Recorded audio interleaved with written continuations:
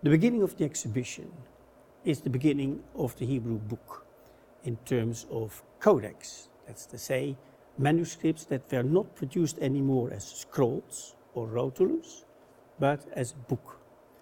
We see here one of the oldest manuscripts in book form, a fragment from the so-called Cairo Genizah. The Cairo Genizah was a storage place where Hebrew texts were kept. It was actually the synagogue in Fustat, Old Cairo. Some 200,000 fragments were discovered at the end of the 19th century and have now been made available for scholarly research. It's a text of Ben Sira, a lost Hebrew text for centuries, of which we have some 10 bifolia. At the back you see also another piece of the Cairo Genizah, a piece of the book of Genesis in scroll form, a scroll form that has remained the use of Torah in the synagogue from the 12th century.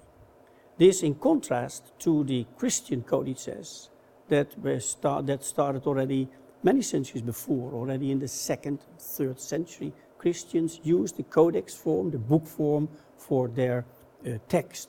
Down here you see the Syriac and the Latin Codex. Having said this, one should look at the writing of codices. The way books were written differs considerably from one place to another. The Jewish diaspora was a diaspora that concentrated in various places in Europe and in Northern Africa. There were groups living in Northern Europe, in so-called Ashkenaz, Germany and Northern France, groups that lived in Italy, and those who lived in Spain and Northern Africa. Those three, and there were more centers of Jewish life, those three regions have a rather different writing tradition. Those in Northern Europe, they write actually as those wrote in Gothic Germanic script. And those in Italy had a beautiful, round, humanistic way of writing. And in Spain, the Jews wrote actually like the Arabs.